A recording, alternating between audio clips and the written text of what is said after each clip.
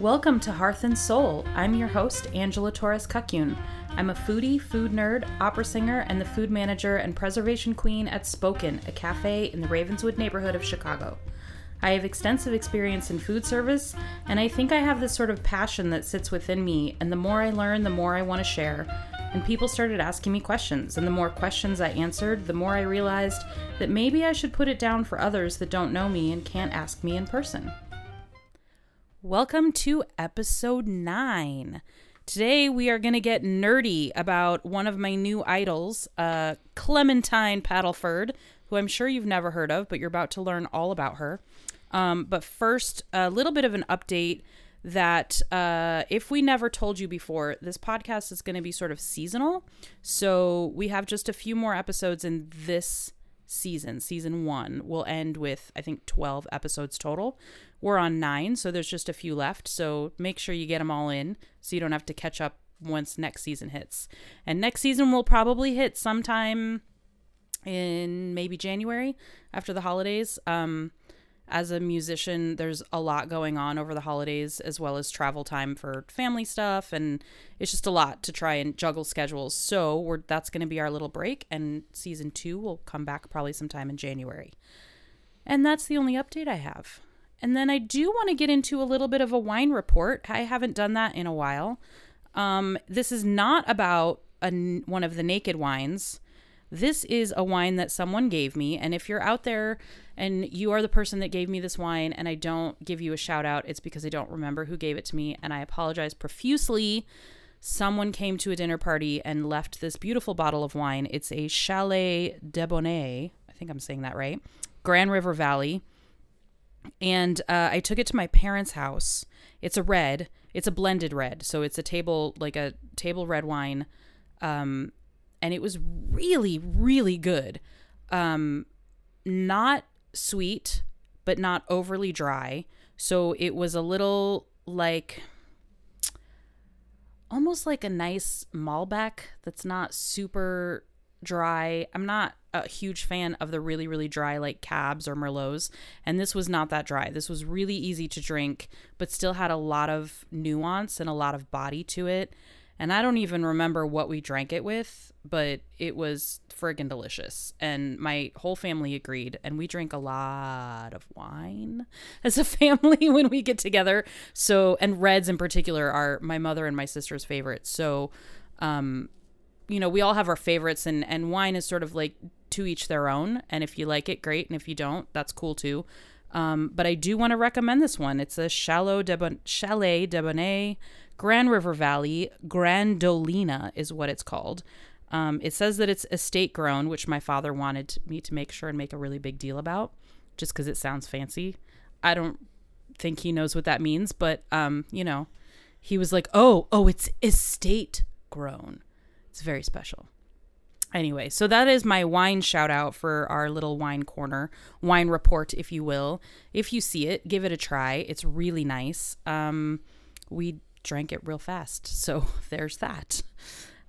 Moving on. I have one of our producers, Maureen, is on with me today. Hello. Maureen is here because that way you guys don't have to listen to me wax poetic all by my lonesome, and she can be a sounding board. Well, and plus, didn't you miss me? I did miss you. I mean, I missed you, even though you're always here with me.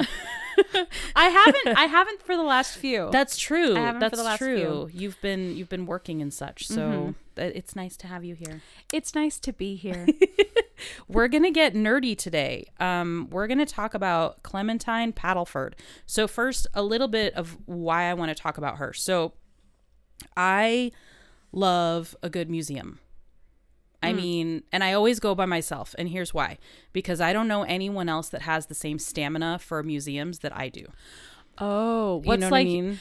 Yeah, I do know what you mean. For example, because I lack that stamina. Yeah, the first time I went to the British Museum years ago, I was with a whole bunch of other people, and we were there maybe 2 hours. To me, that's like a drop in the bucket.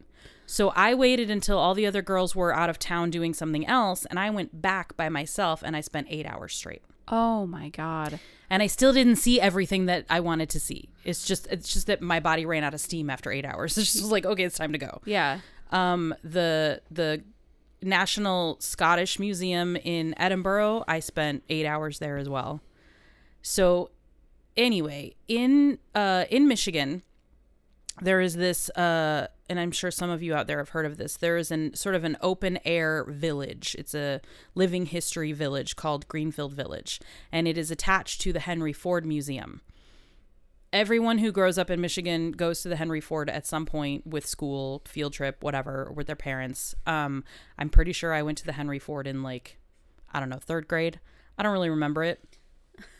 But the Greenfield Village is my jam. Yeah. Like going and seeing how regular people lived.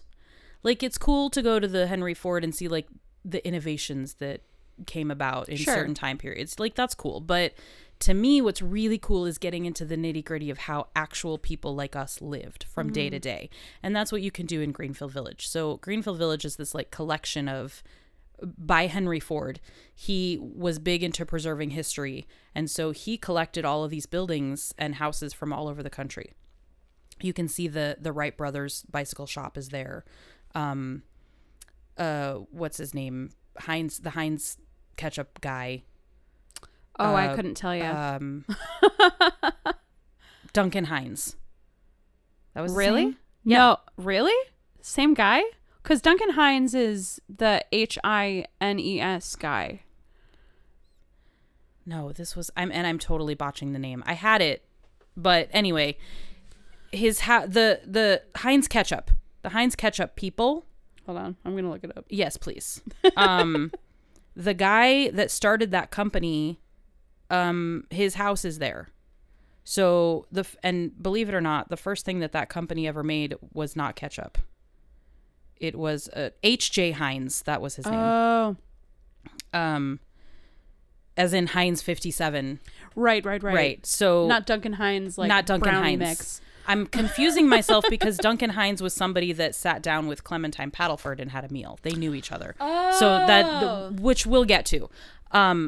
Anyway, Greenfield Village. So all of these, great things are there.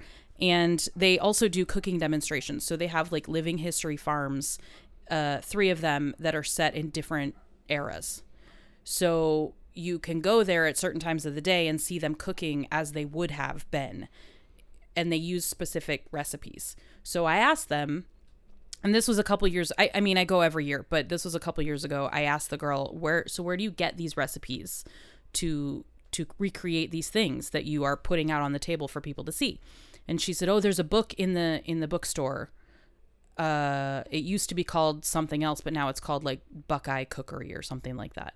So I went into the bookstore and I said, where is this book that they use on the farm? And they pointed it out to me. And with this book, there was a whole bunch of other cookbooks, which is my happy place. Yeah, exactly. Right? So I'm looking through all these, and some of them are just little like pamphlet, like, pie baking and whatever. Sure. And I bought a couple of those too. And I bought the Buckeye one, which is really fascinating. But among those, I found this really massive book that is called, I have it here with me, it's called The Great American Cookbook. And at the top, it has the name Clementine Paddleford. I didn't know who that was. It says 50 time-tested recipes. 500. 500. Wow, sorry. 500 time-tested recipes, favorite foods from every state. And I thought, well, that's kind of awesome. So I bought this book. And they gave me a discount because I bought so many books. They did. They gave me a discount, and then they were like, oh, and did you know that since you've spent this much money, you can buy one of these fancy coffee mugs for like $5 or something? And I was like, okay, cool. Oh my gosh. So I used to have it broke, but anyway. As they do. You're right. Did your cat knock it over? No, I knocked it over. Oh. I know, of all things. I can't even blame the cat. So I bought this book and I took it back. I was visiting my parents at the time. I took it back and I sat down to look through it, and I'm reading the foreword. And as I'm reading the foreword, I'm like, I cannot believe that I never knew who Clementine Paddleford was, because this woman is a freaking badass. So, and this is just from the foreword of the book, like before I even got into any of the recipes. So what I learned is that Clementine Paddleford was not actually a chef. She wasn't a cook, so to speak. She was a journalist first and foremost. Awesome. She had a very long career writing for various publications. She wrote for Gourmet Magazine. She wrote for now I need to look because I don't want to get it wrong. The New York Herald Tribune. So that was the big newspaper in New York before the New York Times came about. Okay. New York Times then opened. They sort of overlapped time-wise, and the Herald Tribune folded, and the New York Times kept going. So that there's that side of history for you. So she worked, I think she was the food editor for the Herald Tribune in New York for like 30 some years. Okay. So she wrote regularly for them and Gourmet Magazine and a couple of other publications, but she also wrote a number of books. So let me give you a little wiki history, if you will. So we're talking she was writing from the mid-30s until she died in the mid-60s. So she was born just before the turn of the century in 1898, and she died in 1967. She was born in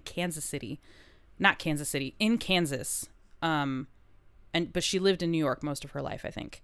So almost her entire life, she was a writer and a journalist.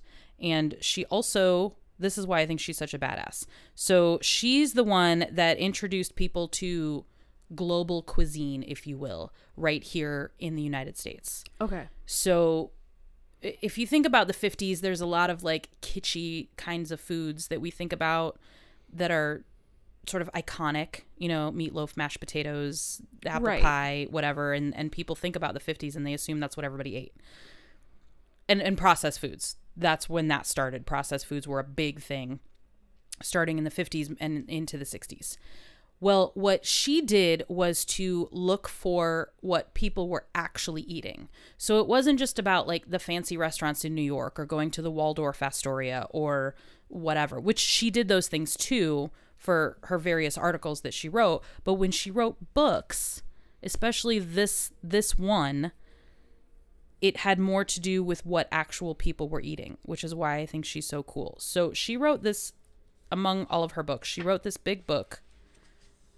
The one that I have is actually a revised edition. So The Great American Cookbook is not her book. Right. She wrote a book called How America Eats that my understanding was even bigger and had more stuff in it. That's wild. It's insane. Well, because I mean, if you think of a cookbook with 500 recipes, which, for reference, I would say that this book is about the thickness of a triple-decker cheeseburger. Yeah. I mean, it's like a really big Webster's dictionary. Yeah. So 500 recipes. I can't imagine a much larger cookbook, right? To be perfectly honest. And this one is the scaled down version. So my understanding through my reading, which I'm a little bit disappointed in myself because I didn't realize how much there is out there about her, which is funny considering no one really knows who she is. It's funny, isn't it? Like that there are the wealth of information about people that no one really knows about. Yeah. Like, for example, Johnny Mercer. Mm-hmm. If I were to go up to any random so-and-so on the street and go, hey, what do you know about Johnny Mercer? They'd be like, who? They're at the, at University of Georgia or something like that. There's some college in Savannah that has his complete library, and like there's a whole, like they have a whole Johnny Mercer wing of their college. Yeah. Which, what? Wow. Yeah. Well, apparently because she went to Kansas State University, and she was one of those people that saved every article she wrote, every paper, everything. Oh, wow. So they have all of it. And it was kind of untouched until I think I read about 2001, where some funds became available for the library for people to come in and start going through it and organizing it. So, I mean, thank God she saved everything, or no one would know any of this stuff. Right. But even then, like, How America Eats, was that published? Yeah, it was published in 1960. Oh, wow. But it took her from, I want to say, she started it probably in the mid to late 40s to collect all these recipes. So she flew a plane, FYI. Again, badass. So cool. She flew her own little plane because if you think about pre-highway systems, I mean, there were some, but it wasn't like it is now. Like trying to get into small regional areas of various states was, you can't just get on the highway and go there or take a bus or a train, like right. Where you could get to was a little more limited. So she would just take her plane, her little, I think it was called a Piper Cub. I don't know what that means, but it's a plane. Sounds cute. It sounds cute, right? It's a little biplane. So she would fly herself to these places to learn about this food. And she, in order to do so, or not in order to do so, but because she did so, she was able to document what we now call regional cooking or regional cuisine. And that wasn't really a term then. Right. So if you're in New England and you eat clam chowder, you don't know what they're eating in Iowa. No. You don't have a clue. You assume everybody eats what you eat, right? Like Right. that's just the assumption that's obviously going to be made. Yeah. And she was the one that, through publishing her book, as well as all of the articles that she wrote for the Herald Tribune, made people aware of what was happening food-wise in other parts of the country. I'm so interested to hear what was going on food-wise in like Southern California and right? specifically in like the 1940s and 50s. Yeah. Because I'm interested to know, because I nowadays, you look at like San Diego, Los Angeles, and it's a lot of Mexican inspired cuisine. Yes. And I'm wondering, like, was that the case in the 1940s? Maybe. Should we look? Yeah. Let's look. Because like, oh, look, I flipped right to California. Hell yeah. Let's see. So this particular book is divided into region, and then the regions are divided by state. And that took me a while because I immediately took the book and flipped to the end of the book to find Wisconsin. Yeah. Yeah. I did that too when I first got my hands on it. But she divides it. Well, the two people that compiled this divided it by region and then by state. So there is something from all 50 states in here. But again, this is not everything that was in the original How America Eats. Gotcha. This is a compilation, and this is also revised for modern cooks. So keeping in mind that in the 40s, 50s, and even the 60s, the way people cooked at home is very different than the way people cook now. So right. By the time we got to the 60s, there was less knowledge in the kitchen, but even then it was still, which harkens a little bit to prepared foods. Right. To make lives easier, which makes a lot of sense. But before that, things like simple things like writing in a recipe, preheat your oven. That wasn't there. Or whip your egg whites until soft peaks form. Like that wouldn't have been a thing. It just would have been like, whip your egg whites because you're going to fold them into this. That actually makes a lot of sense to me, that like starting in 1960, that became less common knowledge, because I know that when my mom was growing up, she grew up eating a lot of processed foods. Yeah. Because it was the new thing. Mm-hmm. And because of it, she and her siblings all like deal with different digestive issues. Yeah. Because from early childhood, she was eating like weird chemical filled things. Right. And like they've all had diverticulitis. It's coming back to bite us in the ass now. Absolutely. But at the time it was, women were rejoicing because suddenly they don't literally have to spend every waking moment in the kitchen. Well, and it's liberating because, and like, yes, they all have crippling digestive issues and it's terrible, but it enabled my grandma, like, in the mid 70s, she just kind of like, she got divorced and then went back to school. Yeah. And she had 4 kids at home, but because she was able to be like, cool, here's this much money, go pick up frozen food, I'll be back Thursday once I'm done with my classes for the week. Right. Exactly. And that was a time period where, women were trying to get into the workforce and have their own careers. Yeah. So it makes sense that why would you want to spend your entire day in the kitchen? You wouldn't, unless your career was to cook. Right. So there are pros and cons. But what's interesting is that this book is full of the kind of things that people cooked in their homes in various regions of the country. A lot of it is pre-processed food. Interesting. Which is really cool. That is really cool. So if we're looking at California, oh, that's right. We're just going to look through the recipes. So there's broiled spiced chicken livers. Which chicken livers were a very popular dish. Really? In the mid-century. Oh yeah.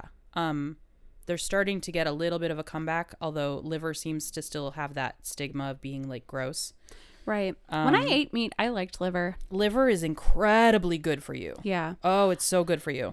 But it, people are not used to eating like the bits, if you will. Whereas then chicken livers that was fancy food. Yeah. That's what pate is made out of. So, right. I loved a pate. I love a good pate. I mean, I still do. I just don't eat it. You just don't eat it. Yeah, exactly. You can miss it. Yeah, exactly. And choose not to eat it. Precisely. What else is in here? Mexican chicken with almonds, raisins, and oranges. All right. Oranges, yes. So that is some regional. Absolutely. I love. Is there something with avocado in it? No, I'm not seeing yet. Let's see. We've got roasted halibut with onions and bacon. Deluxe prune cake with mocha cream frosting. Interesting. Mocha as in with coffee or just chocolate? With coffee. Interesting. Powdered sugar, cocoa powder, butter, and hot coffee. I wonder if that's Mexican influenced or if that's just... Possibly? Because, I don't know. Oh man, Mexican coffee is having a moment in my life. What else? Oh, there's some dressings in here. Thousand Island, Green Goddess. Oh, that's got to have some avocado in it. Oh, unless it doesn't. No, it doesn't. Interesting. It's got anchovies. Oh, man. Onion, parsley, tarragon, chives, tarragon vinegar, mayonnaise, and salt. Oh, mayonnaise. Yes. That sounds delicious. It does. There's a little thing in here, a little blurb. So what's cool about this book is that it's got, like, her writing style was very sort of flourishy, which is not the preferred way of writing in food journalism today. No. The way that she describes food is not what's used today, or even then it was a little much, but because apparently she was such a strong-willed woman, nobody messed with her writing. She edited her own stuff, but nobody was going to tell her this is too flowery language. Yo, Clementine, lay off. Yeah, no, she did what she wanted. So there's a little blurb in here about that's called "Whatever the Day's Catch Supplies" that talks about San Francisco. Oh, San Francisco. See, I'm just sitting here thinking of Southern California. Yeah, they don't have it divided into, but the California section is huge. Well, I would imagine. Oh my gosh. This is California. Oh man, that's like a couple centimeters. Yeah. And there's a lot of, so I'm sure that it goes, the various regions, but they don't necessarily have it divided in those regions. But throughout this section, there are little blurbs. So one is called "Sweeter for a Bit of the Sour," and it talks about citrus. And there's recipes in here for things like salsa verde, chili, marinated squash sticks, a spaghetti bake, mid-harvest in the cling peach orchards. It's another little blurb in here. So, I mean, there's all kinds of stuff, and we're only looking at California, which is kind really of interesting. Amazing. But I appreciate the fact that with California being such a big state, she didn't just like go to Napa. Yeah. Yeah. That makes sense to me. But that I find what is so interesting about this book is, and I have barely scratched the surface of this book, is that she purposely went off the grid, so to speak, to small places and sat down for lunch and dinners with, regular people. Like she did all the things. Yeah. She went where the food was. That I think, okay, that statement I think speaks volumes because the food is everywhere. It's everywhere. From hobos, because there is a rich tradition of absolutely of like vagabonds, yes, like cooking. They have a whole culture, so of course absolutely, they're going to have a cultural food. Yeah, right. It stands to reason. But then, like, if it would be one thing if she was like, no, I'm just going to see what the common people are eating and then like turn her nose up at high society. But no, like high society is where a lot of those traditions trickled down from. Exactly. And so they say here that she coined the phrase regional cooking, and she was a big proponent of farm to table before it was fashionable. Right.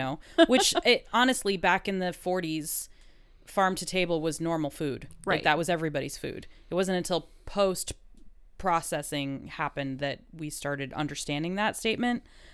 But she also, she documented immigrant cooking, which I think is really important to remember. For like a white lady, that's a big deal. That's a big deal. And a white lady who, technically she was in kind of high society. She was, rubbing elbows with the Queen of England. Like, yeah. People knew who she was. She had a regular article in the Herald Tribune. She had regular articles in Gourmet Magazine. She was the food person. People knew who she was. So for her to take that and use it as a way to showcase the American table is not made up of, there is no one American food. Right. The American table is made up of immigrant foods and how important that is. Yeah. And to me right now, in our climate right now, that is so important to remember. People who say American is apple pie, I'm sorry, apple pie is not American. No. It has roots in French cooking. So that's not a statement you can make, right? Right. Hamburgers are not American. No.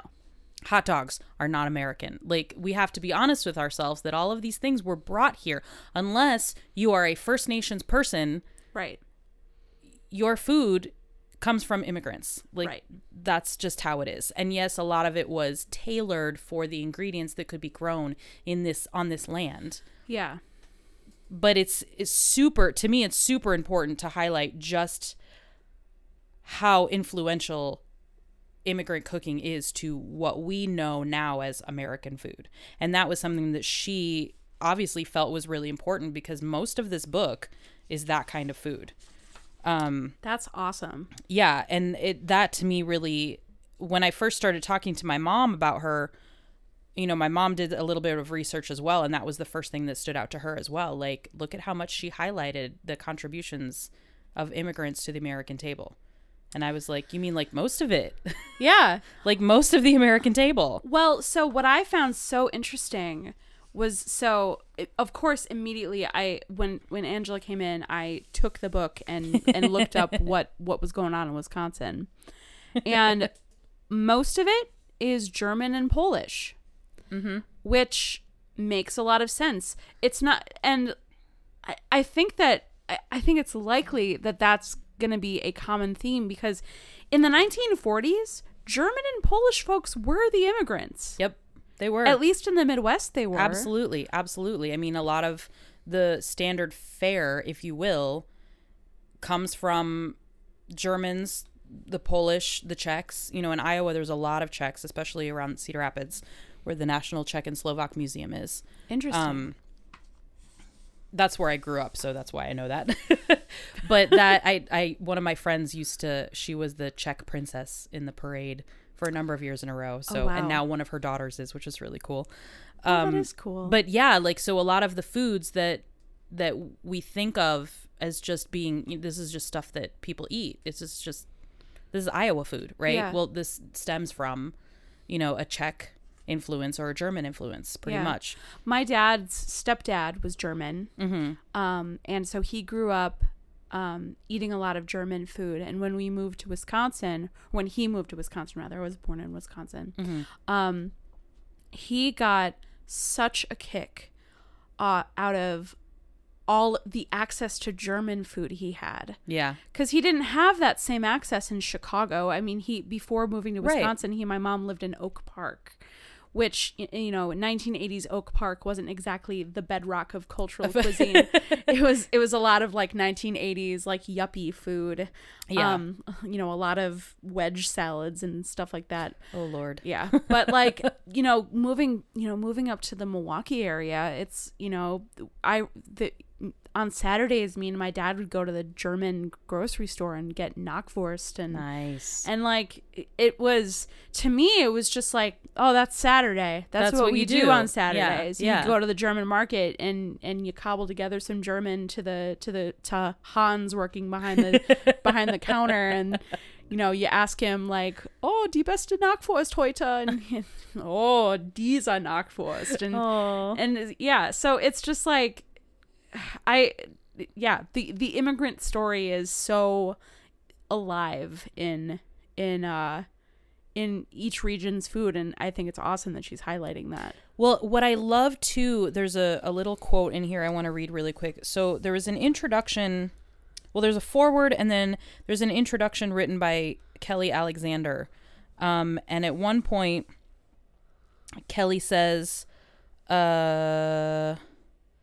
she understood that food was a way to talk about class and religion and culture and politics and, well, life in general. Food was her medium. Telling stories was her passion. So I think this is another reason that I sort of gravitate towards her, because as a singer, I'm also a storyteller, but I'm a cook, right? So Right. I'm not a journalist. I don't write stories about food. I cook the food, but... Well, you're kind of a journalist now. I guess I am. Yeah. Wow, look at that. Okay. Look what happened. More in common with her than I thought. But You just gotta get a plane. I just gotta get a plane and then get rid of my fear of heights. Oh no. So I mean, she understood food in a way that I think that we have forgotten. And I think that's what draws me to her. And what angers me a little bit is that, so when the New York Times came about, they had, let me see if I can find it because I don't want to forget his name. Mr. Claiborne. So Mr. Claiborne was writing about food at the same time as Clementine Paddleford. But he wrote for the New York Times. Okay. So when the Herald Tribune folded, her newspaper career basically ended. But his kept going because the New York Times kept going. So there was a lot of stuff that he wrote about that people attribute to him. Okay. When really she wrote about it first. So that's something that, it bothers me a little bit that people know the work of Craig Claiborne from the pages of the New York Times, and no one knows about Clementine Paddleford. You know what I mean? Like, yeah. This amazing badass woman, and nobody knows who she is. Food people don't know who she is unless you are a food historian. Right. But a lot of people know about Craig Claiborne. Yeah. Because it says somewhere in here.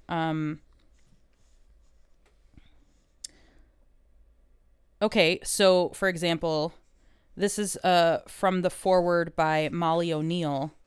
Molly writes, "But I also took note of the regional specialties like San Francisco Chopino and lobster Newburgh from Maine, Kentucky burgoo, New Orleans gumbo, and the vinegary barbecue from South Carolina, a dish that I had thought was first introduced to a national audience by Craig Claiborne in the pages of the New York Times. Only after I'd reassured myself of the obvious superiority of my own venture, because Molly was also a food journalist, did I inhale sharply. Miss Paddleford had been writing about food for more than 30 years when Mr. Claiborne joined the staff of the New York Times." Oh my God. Right? So she'd already done the thing. Yeah. And did it really well. But because her newspaper folded and his kept going, Yeah. he was able to continue. And things like, you know, he's credited with introducing barbecue sauce to the masses when it wasn't him. No. You know what I mean? So that bothers me quite a bit because there's just so much to her work. Apparently she wrote 7 other books. Of course she did. Right? Are you surprised? Not at all. No. So she writes this huge tome that took her years and years and over 800,000 miles traveled to write. But then she also wrote 7 other books, not all about food. Plus her regular publications in the Herald Tribune for 30 years. Weekly, she wrote in there. Sometimes twice a week. And her contributions to Gourmet Magazine. This is an incredible person. Like, Yeah. holy crap. And a person who, like, she was a single mom, by the way. So she had been married for 1 year, got divorced, but had a child. Okay. I think actually, if I remember my reading correctly, the child was not from the marriage. It was a foster child that she then adopted. Okay. But still, she was a single mom. yeah. She was a single mom who had survived a bout of throat cancer and had to speak through a voice box that she kept concealed in her throat underneath a velvet ribbon. Like, wow, right? Yeah. So, I mean, all of that stuff put together is what sort of attracted me to learning more about her. And I feel like I have barely touched the tip of the iceberg Oh, no. of all of this stuff. Like, apparently she wrote about dinner with Charles Dickens. Not that she had dinner with Charles Dickens, because that would have been impossible. Right. But she wrote about that kind of food, which is kind of my Christmas jam. Like, that is what I do at Christmas time. So now I'm like, well, I got to go find that book. Right. And I got to read that book. But let's look in here at some of these regions. All right, let's find the Midwest. So here's a fun game. Yeah. We pick a region.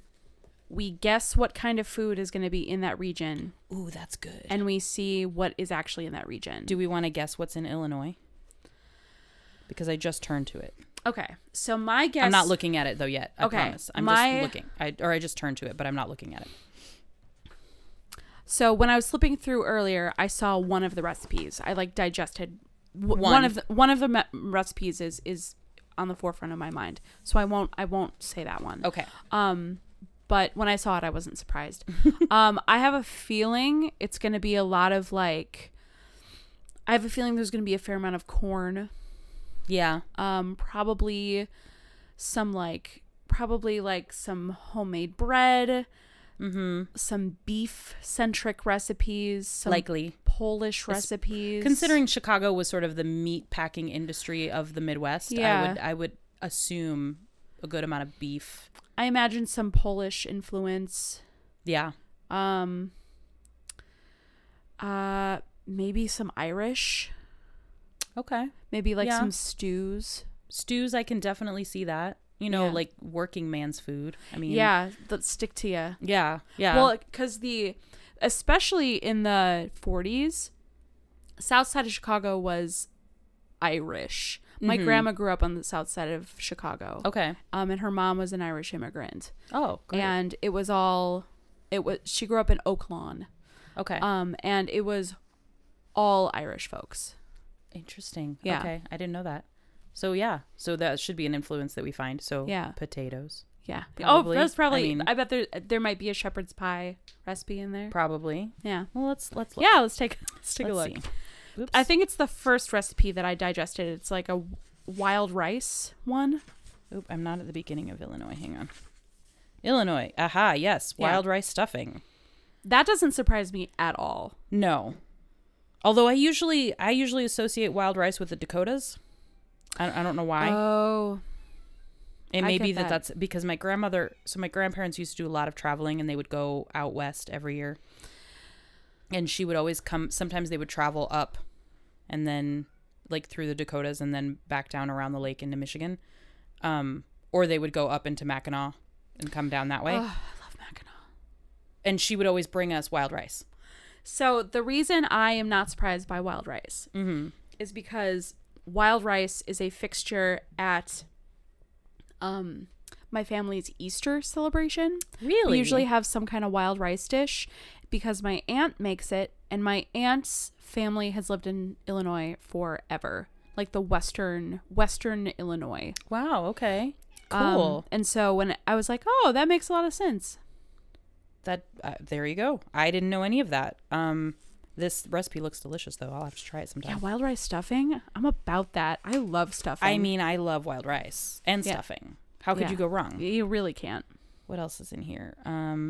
Mom's jam surprise rolls. Okay. Okay. Sounds like that might be a Christmas recipe. I'm just looking. There's a little blurb before here that's Is that a turkey silhouette? that is a turkey silhouette. These rolls are Hungarian. Oh.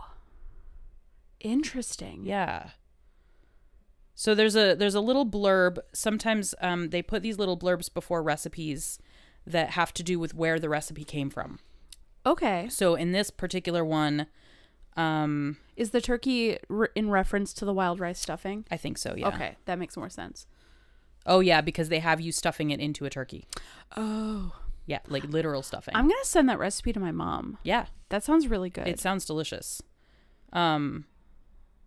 Yeah, so these rolls are a Christmas thing.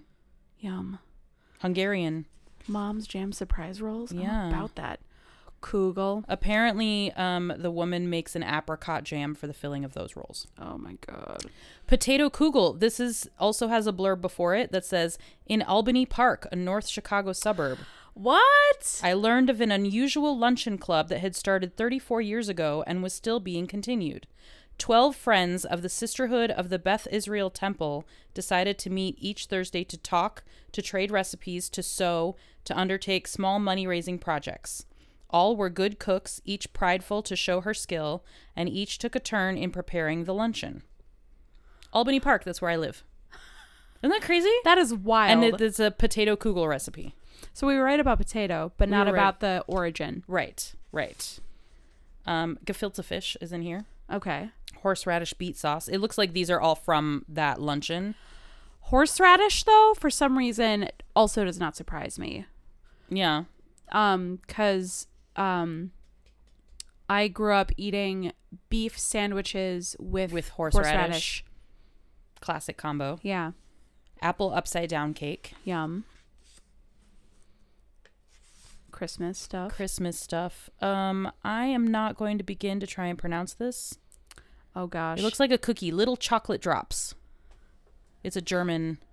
Oh, can I try? Yes, please. Just take that. Schokolade Plätzchen. Yep, that sounds right. Yeah, so Platz is place. Okay. So Plätzchen is like little Blops. little blobs. That makes sense. Little chocolate drops. Mrs. Stevenson's date stuffed oatmeal cookies. Oh, Stevenson. I wonder if that's Swedish. Probably. That would not surprise me. There's another blurb before these cookie recipes called Cooking Up Christmas. Well, there's a really intense, at least in our neighborhood, there's a really intense Swedish tradition around Christmas.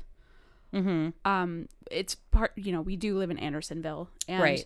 The 3 Swedish Lutheran churches are within a mile of us. Oh. And they have a really strong relationship with each other, and so they do a lot of activities around this neighborhood. Oh, right. Okay. And so they do like a I'm forgetting the saint, but like early December they do like a saint. Is it Saint Lucia? Yes. Yeah. Saint Lucia. Okay. Parade. Well, this says this little blurb that I'm just really quickly looking over. It looks like these cookie recipes are from a visit to a woman who lived in Rogers Park. Okay. She had sent Clementine a 3-page letter inviting her. Oh my gosh. To the house of Norvin Vaughn. So not to her own home, but to this man's home to meet his wife, Adele, who apparently was a wizard in the kitchen, and she was German. So these are of German descent. Okay. Anyway, Rogers Park area, German descent, but that's where these cookies came from. Interesting. So there's a, date stuffed oatmeal cookies and then cinnamon stars, which I have made before. Aha! And a blurb of stick to your ribs soups. I knew there was going to be some stick to your ribs shit. There had to be. A queen among the soup makers is Mrs. Cornelius Staub from Lisle, Illinois. The stars in her repertoire are not those delicate brews famed chefs prepare to prelude fine dinners. Mrs. Staub makes stick-to-your-ribs soups. Breathing reassurance, loaded with liquid richness, a meal in a bowl. See, she's very flowery. I really like it, though. But I love it. It's really, it makes it, it makes it more fun. Yeah. Because you're talking about hearty soups. Right. Which, I mean, they're not always pretty. no. But, like, But there's something, yeah. It makes me miss hearty soups, the way she writes about hearty soups. And I have found that other things that I read as I go through the book is that it always makes me want whatever it is that she's talking about. You know, it's like a really good... She was very successful in her writing. And it's like a really good celebrity chef makes you want to cook whatever it is they're cooking. Yeah. Just by the way they talk about it. Yeah. Not necessarily by the way you see it, but by... because you can't smell it either if you're watching it on television. You can't smell it if it's in a book. Right. But if the words are right, then you want it. Yeah. Like now I want to go home and make stew, even though I have a fridge full of stuff. But Mrs. Staub was apparently from Amsterdam. Cool. So there are now soups in here like Dutch style white bean soup. Lamb and barley. Lamb and barley. I wonder if that's Irish. It probably has Irish influence. Yeah. I mean, I would think. Yeah. And then we we're get to in Iowa.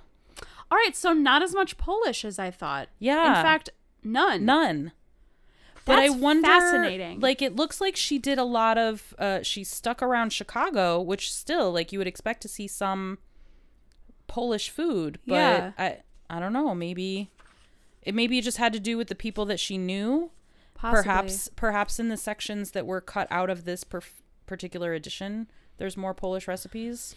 Yeah. I don't know. It's just, but that's the thing is as I thumb through the book, I don't see what I expect to see always. Yeah. Well, that could be partially the time. It absolutely Because this book was compiled when? I think she was working on this book, if I remember correctly, from the late 1940s all the way through for about 10 years. Because it was published in 1960. Okay. So, but she took a good 8 to 10 years to do all of this. So immigrant populations were different Mm-hmm. in the 1940s and 50s. Right. I do know that Irish and German makes a lot of sense to me. Yeah. Hungarian also weirdly doesn't surprise me. Yeah, me neither. I guess, in kind of the same family Yeah. as Polish, although I do recognize that Hungary and Poland are different. Are very different. Yes, Yeah. yes. Language alone. Hungarian, Oh my God. Fun fact. Yes. There are 3 languages that are similar to each other in that they are unlike any other language. And those languages are Korean, Hungarian, and Finnish. Wow. And they kind of group those 3 languages together. Okay. In that they are singular. That makes sense. Yeah. Because my brother studied abroad in Finland for 6 months when he was in high school. And people kept telling him, and at the time we had a Norwegian exchange student, and for a little bit, for a couple weeks, we had a Danish student staying with us. Okay. And we were like, oh, Patrick's going to Finland. That's right by Denmark and Norway. Yeah. And they were like, it's nothing. Yo, that language is impossible. I can't even wrap my head around it. I hear it occasionally, and I have absolutely no idea what they're saying. Wow. But Norwegians and Swedes and Danes, they can, a Dane and a Norwegian person could have a conversation in each other's respective languages and and figure it out. Right. But if someone from Finland were to start speaking in Finnish to someone from Norway, they wouldn't have a clue. They would have no idea. Wow. That's crazy. And Hungary is the same way. Is the same way. Interesting. So I wonder if she was pulled into like pockets depending on who, because it looks like people would write to her. You know, like I said, she was very popular. You know, she was a literary giant, so to speak. Like this was in the day where everybody had newspapers every day. Everybody read the newspaper every day. And if you're picking up your Sunday paper and every single Sunday you're reading an article by Clementine Paddleford, you're going to know who she is. You know, like Dear Abby was right. It's that kind of. I'm wondering if the lack of attention in like Southern Illinois and like Western Illinois has to do with the fact that there wasn't much culture going on there. Possibly. Yeah.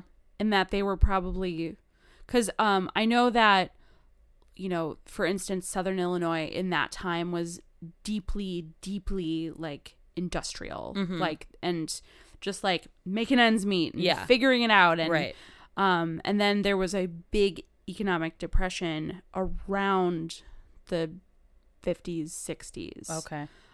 Where a lot of industry left. And so I'm wondering if that's why they didn't really care so much about what was happening with Clementine That's Paddleford. possible. That's very possible. They were too busy trying to just make it by. Yeah.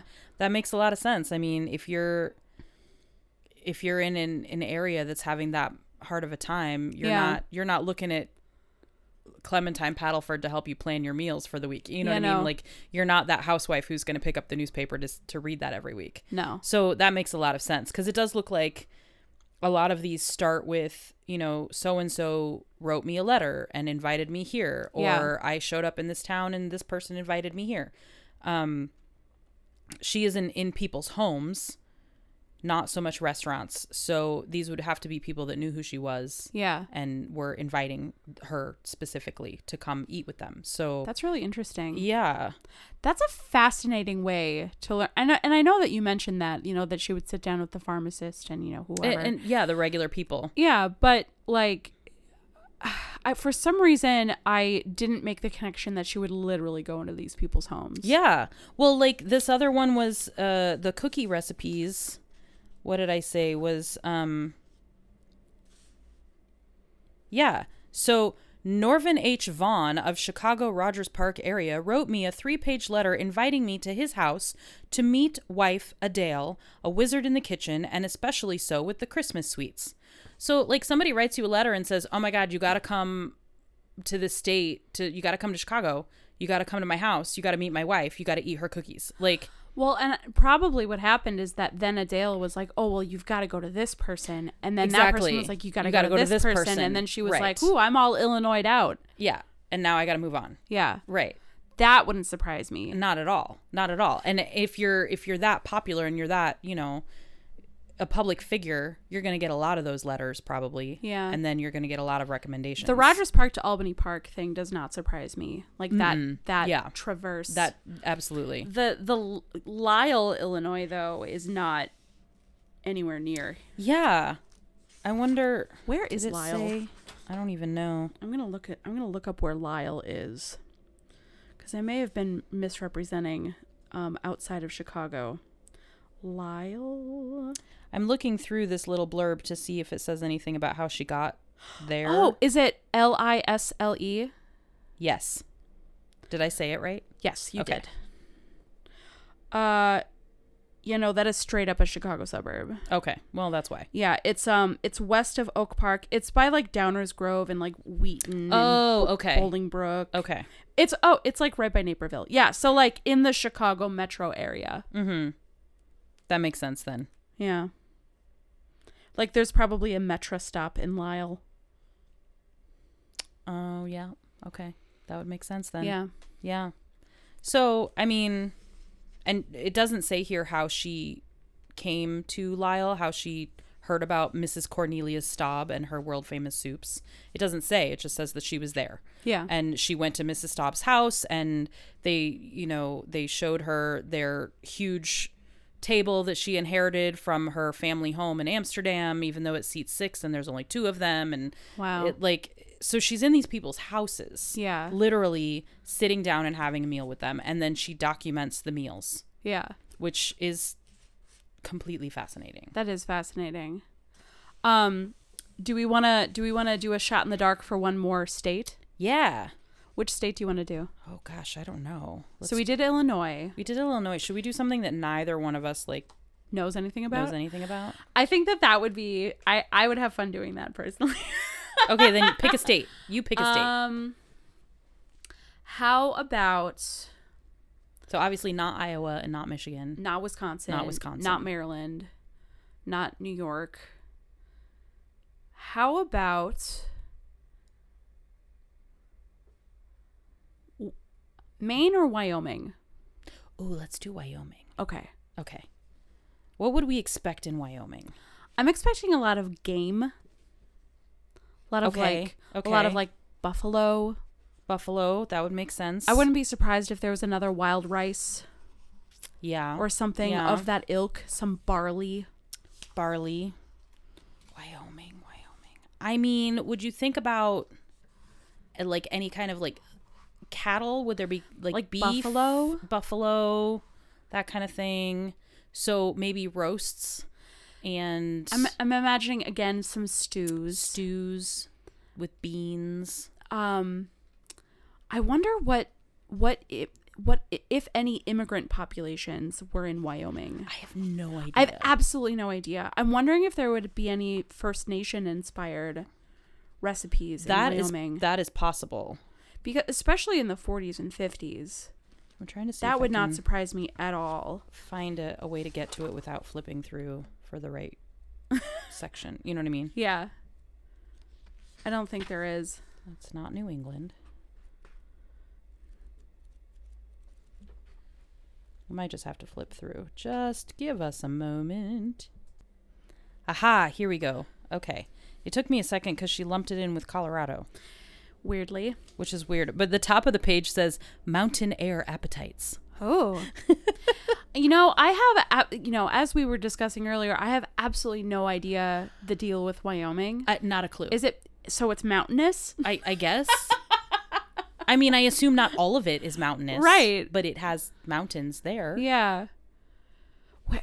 I'm yet again pulling out a map just because I want to see, and I'm specifically doing Google Maps because I want to see what the terrain looks like. Yeah. Okay. I mean, I feel like it's like a place where, like, I don't know, there's some mountains, there's some plains, there's some... I imagine that Western Wyoming is... Oh, it's where Yellowstone is. Oh, duh. So, okay, now in I feel Wyoming, stupid. there's mountain... It is largely flat in the... It's largely flat in, like, the northeastern part. Okay. Where it connects with like Montana and South Dakota and stuff like that. Mm-hmm. But the further west you go, that's when you start to get into like the Rockies. Gotcha. Okay. And like Yellowstone Park is in there. A lot of there's a huge Indian reservation. Wind River Reservation. Oh, so maybe there will be some indigenous recipes. That would be really cool. Yeah. Let's see here. What do they... So it starts out with buttered leeks. Buttered leeks. Which sounds... I mean, I love leeks. And I love butter. So... Me too. I don't see why this could be a bad thing. I know. But I'm going to read really quick the sort of intro to this section. It says, Wyoming and Colorado. This is the main road through Grand Teton National Park, 2 miles from Jenny Lake, Wyoming. Turn the car left into a bumpy woodland. Cross a low plank bridge with a rumble like thunder and into a bright meadow of sweet, dry smells. Honk the horn. Here we are at the vacation home of Mr. and Mrs. Harold Fabian, a place of 2 cabins within shouting distance. One is for living and sleeping, one for cooking and eating. and a cottage to accommodate friends from the world over, a few thousand in a decade by guest book count. So she's just chilling at somebody's vacation home. Okay. Essentially.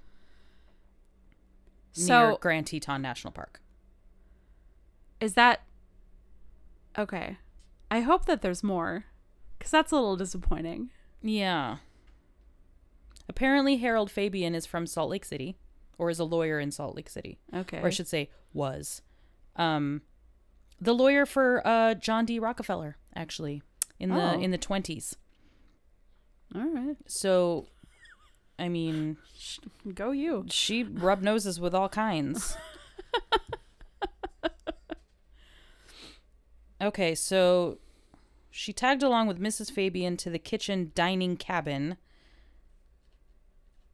The dinner was roast ribs of beef with horseradish sauce. Okay. Beef and horseradish. Whip a half pint of cream. Fold in 1/4 cup of prepared horseradish. Ooh. Okay. Ooh. That does not sound terrible. No. There was a spinach rice ring filled with buttered baby beets as the main dish accompaniment. Okay, so I will say that back in the day, people loved molds, food molds. Not just like for Jell-O. Yeah, no. But like for, I mean, everything was molded. Yeah.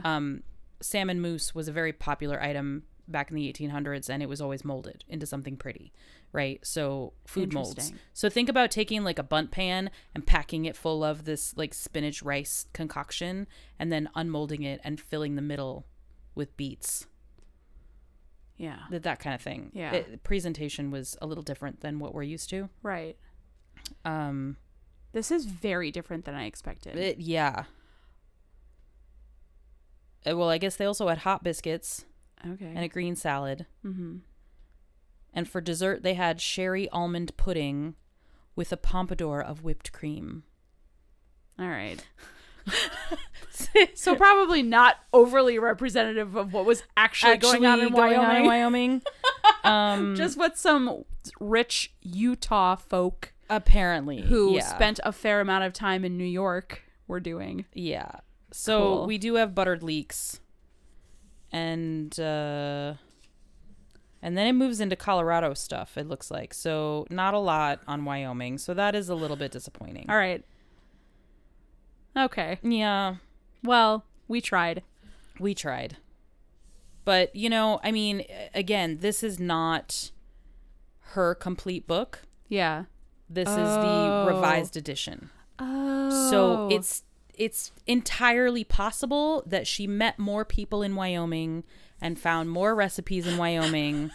I mean, maybe she stayed on somebody's cattle ranch or hiked a mountain, or I don't know. I mean, she was pretty badass. So It could have been any number of things. Maybe she did go to the reservation and meet some indigenous people. Possibly. And have a great meal, and it just, for whatever reason, didn't make it into the book. Molly and Kelly, who compiled this book, did not put it in here for whatever. Get it together, Molly and Kelly. I mean, come on.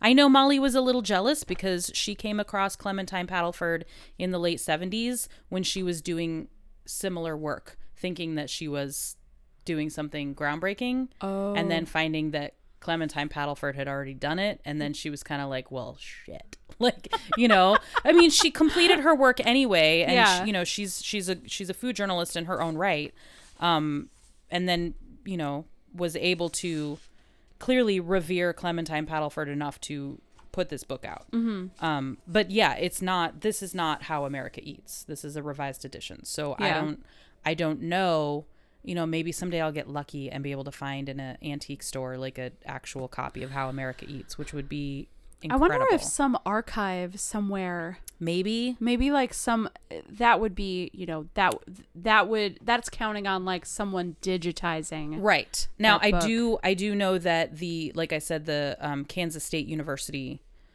has all her stuff, all her papers, all her notes, all her whatevers, because she saved everything and they have it there. I don't know if it's completely archived. I did try to click on a link to see some of it and it wasn't unavailable. So, excuse me, I'm not entirely sure why, if they're still cataloging it or if they're moving it, but it's out there somewhere.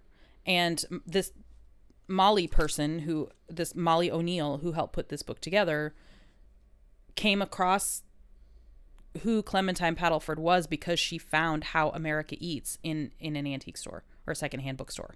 She just found it. Oh. Now, granted, this was back in the 70s, but she found it and was thumbing through it and then read it and figured out who this amazing woman was because she was on her own journey, if that makes sense. So she also, her copy was signed by the author. So I'm kind of like, man, I wish that was me. But yeah, so if this is of interest to, oh my gosh, you found it. On Amazon. On Amazon? What? It's a used copy. I thought it wasn't in print anymore. Well, it's a used copy. It's a used copy. In acceptable condition. Okay. It's like $32. You should get it. I might have to get a hold of that. Do you want me to send you a link to that? Yes, please. And then you'll have to follow up with us on how it's different from this revised edition. I want to know what they eat in Wyoming, damn it. I know, right? We got to find out. We have to find out.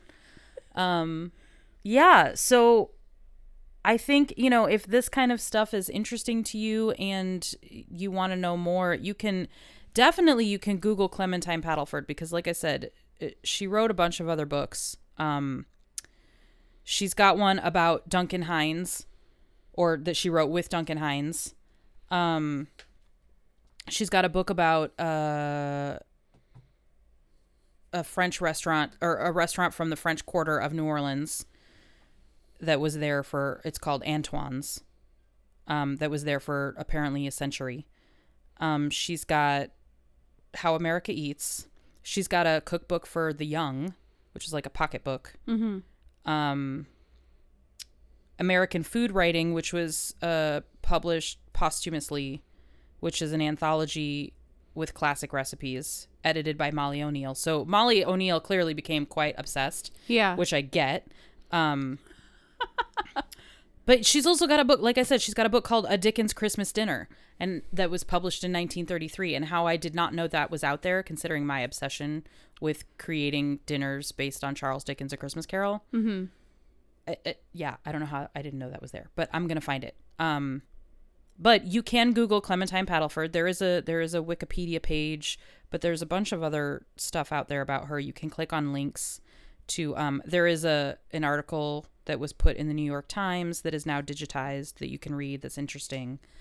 She was fascinating, and I just I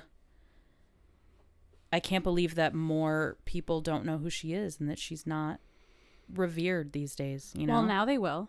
Now they will know. So yeah, that's she's my new idol, I think, or at least one of them. Hell yeah. This giant book. So lastly, we've talked a lot about food because that's what we do here. But what's in your pie hole, Maureen? So, Angela, you actually know what's in my pie hole, and that is Caesar salads. So I put up a Facebook status. I was at work and I was very tired and hungry. And I put up a Facebook status saying, "Can someone just come and make me a Caesar salad?" And update, no one did. Oh, I'm sorry. It's okay. But it sparked a conversation. Angela commented saying, like, you probably mean a vegan one, right? Because that sounds like a pretty tall order. And I wove the tale of, I actually did not go fully into detail about this on Facebook because it's a little embarrassing, but I will go into detail here. I was at that same job. I was sitting at a front desk, and I really wanted a Caesar salad. And there's one place in Chicago that does it that I really like. Uh-huh. It's called Veggie Grill. Okay. It is a vegan fast food place that just opened. It started in California and it opened in Chicago. Wow. It's really good. Nice. But they have a vegan Caesar salad with like coconut bacon and like croutons and vegan parm and Caesar dressing and romaine, and it's really good. And I always get it with seitan chicken. It's very good, but it is $14 Yeah. which is a hefty price tag for a salad. But I was really jonesing for it, and I had just gotten paid, and so I was like, I'm gonna order it on Grubhub or DoorDash. Yes. And guess what the final price tag was? Was it like $25? $23 Yeah.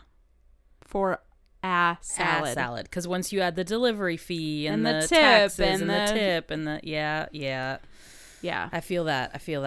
Yeah. I ate a $23 Caesar salad. I mean, I've been known to do such things. But, although usually if I pay $23 for a salad, it's got like a big old slab of like wild caught salmon on it or something. This did not. No. Do they at least like make their own seitan? Yes. Okay. Well, that's something. Yeah. It's something. It's a, high quality protein, sort of. It's really the shade. Sorry. The shade. I mean, it's a wheat based thing. Yeah. So it does have protein, but it's not like Yeah. Anyway. Yeah. But yeah, so that's what's the other thing that's been in my pie hole is as I mentioned earlier, Mexican coffees. Yes. There is this amazing right now, I think they have it at Metric right now. A Oaxacan coffee. Ooh. And what Metric does with Oaxacan coffees is witchcraft. It is so good. Like it's tangy, but smooth. Like with Nice. tangy coffees, sometimes you'll get that kind of smack, like in the corner of the back of your jaw. Yeah. Yeah. This does not have that, and then it has kind of a fudgy finish. Ooh. It's so good. We have it on the cafe I work at. We have it on pour over. Nice. We do it on V60. So the filter's a little bit thinner, so you get kind of some of those. The body of it stays more intact than if we were to do it in Chemex with that thick filter. Oh, sure. Yeah. Yeah, it's like fudgy and tangy and smooth. It's super drinkable. Nice. It's really good. Yeah, so that's what's in my pie hole. Overpriced vegan Caesar salads and Oaxacan coffee. Well, mine is I also have two things. I have this tea that I'm drinking right now, which is it's one of the Rishi organic teas. Is it turmeric? This is the turmeric chai. Yep. It's so good. It's so good. It's like chai, but not overly powerful. And it's just a tea. So it's not like, for those of you that are not aware, most places, and I'm going to say most, not all, because a lot of small businesses don't do this, but most places that you get like a chai latte, it's a concentrate. It's a sugary like syrup that they're adding to your milk to give you a chai latte. Well, we make our own chai, actual tea, but we also have this turmeric chai tea. So it's just in a loose leaf tea that we put in little bags. And it's got like coconut and turmeric and cinnamon and all kinds of deliciousness and ginger. And it's just, I put a little bit of honey and a little bit of oat milk in it. And it's just so good. It's so, the nuttiness of the oat milk is just like. Can you drink oat milk? I can drink oat milk. At least I can drink the Oatly brand because they use certified gluten-free oats. Nice. Something about it I have found, if I drink like a whole latte, it upsets my stomach. And I'm thinking it has to do with the fact that they have to in order to make it steamable, they have to thicken it with oil. They use canola oil. Right. They use canola oil. And I think because I don't eat a lot of that, my body's like, what are you doing? Yeah. So when I drink a whole latte, it's not so great. But I can put it in this tea and it's perfect. I use Oatly specifically as half and half. I put it in my shift drink at work is we have a drink on menu called a Sousa that one of the baristas came up with. It's called a Sousa. It's SUSA, and it stands for short Americano because on our cups for an Americano we write USA. Yes. So short Americano. And so my drink is a Sousa that I fill the rest of the way up with cold oat milk. So it's just like 8 ounces of water with like 3 ounces of oat milk or something like that. Nice. And it's so creamy and no sugar added. Yeah, which is nice. Which is a feat. That's really nice. I really wish they would pick a different fat, but I mean, it works for a lot of people, and I think that's really great. And Yeah. it's a good alternative to soy milk Yeah. for people who can't have soy milk. So, Yes. and since And almond it's better milk, for the environment. right, because almond milk is really not good for the environment, especially after the droughts they've had in California where the No. almonds are grown. So oat milk it's a really great alternative. So I am drinking this tea with oat milk in it. And then because I make steel cut oats in my Instant Pot, I've been playing with a pumpkin oatmeal. So I made a batch where I put steel cut oats and water and coconut oil and some butter, and then dried cranberries and pumpkin seeds. And then I put cinnamon, cardamom, turmeric, allspice, and mace. Mace is like a slightly milder nutmeg for those who don't know. I just And then I stirred in pumpkin after it was cooked. oh god, yum. It's really good. I just saw a video about mace where somebody was followed an ice cream recipe from like the maybe like 1890s, Mm-hmm. where it wasn't churned. It was just sat in ice. Interesting. So it had an icier consistency. Yeah. But she tried out two flavors that were recommended. Mm-hmm. One was orange blossom, Mm-hmm. and the other one was mace. Yep. And it was just like, at first she didn't taste like anything, Mm-hmm. but then like the longer the leaves stayed in there, Mm-hmm. the stronger it got. But yeah, for some reason that's like the third reference to mace I've heard in like the past 4 days. It was a very popular spice back in the day. So I have a lot of like cookbooks from like the 1700s and the 1800s. They use mace a lot. And I think it's because it harkens back to like, well, so nutmeg is the nut, right? Right. And the mace is the outside of that nut and the leaves. Mm-hmm. So the nutmeg is just one part. And why would you strip away something that you could still had flavor to it and discard it when you could use it? So a lot of my Christmas recipes, like the mincemeat pie filling that I make and stuff like that, calls for mace. So I can buy it at Spice House and then I have it like all year round because you only use a little bit, right? Spice House. So I put mace in this oatmeal with cardamom because also I bought it Christmas time. I don't always recommend keeping your spices around that long, but you know, I'd rather use it than throw it away. Right. But all of this stuff in this oatmeal, and then I stirred in just pumpkin puree. I did put a little bit of brown sugar in it as well, only because I was out of maple syrup. I would have preferred that, but I didn't have any. So I used brown sugar, and it made enough that I've been eating on it all week. And so it's like in the morning when it's fall and it's cold outside and you don't want to leave your house, but you have to leave your house. There's nothing like really good, like pumpkin-y, spicy. It's been hitting the spot. So that is what's in my pie hole. Nice. Yes. Cool. And I think that's it for today.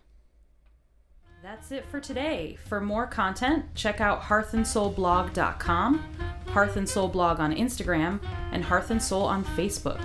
And if you like what you heard today, please go to iTunes or Google Play or Radio Public and subscribe, rate, and review.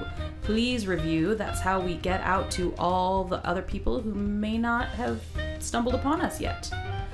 Hearth and Soul is produced by Scoppy Magazine. Head over to scoppymag.com to check out literally all the things, podcasts, articles, videos, and more to come. And thanks for listening.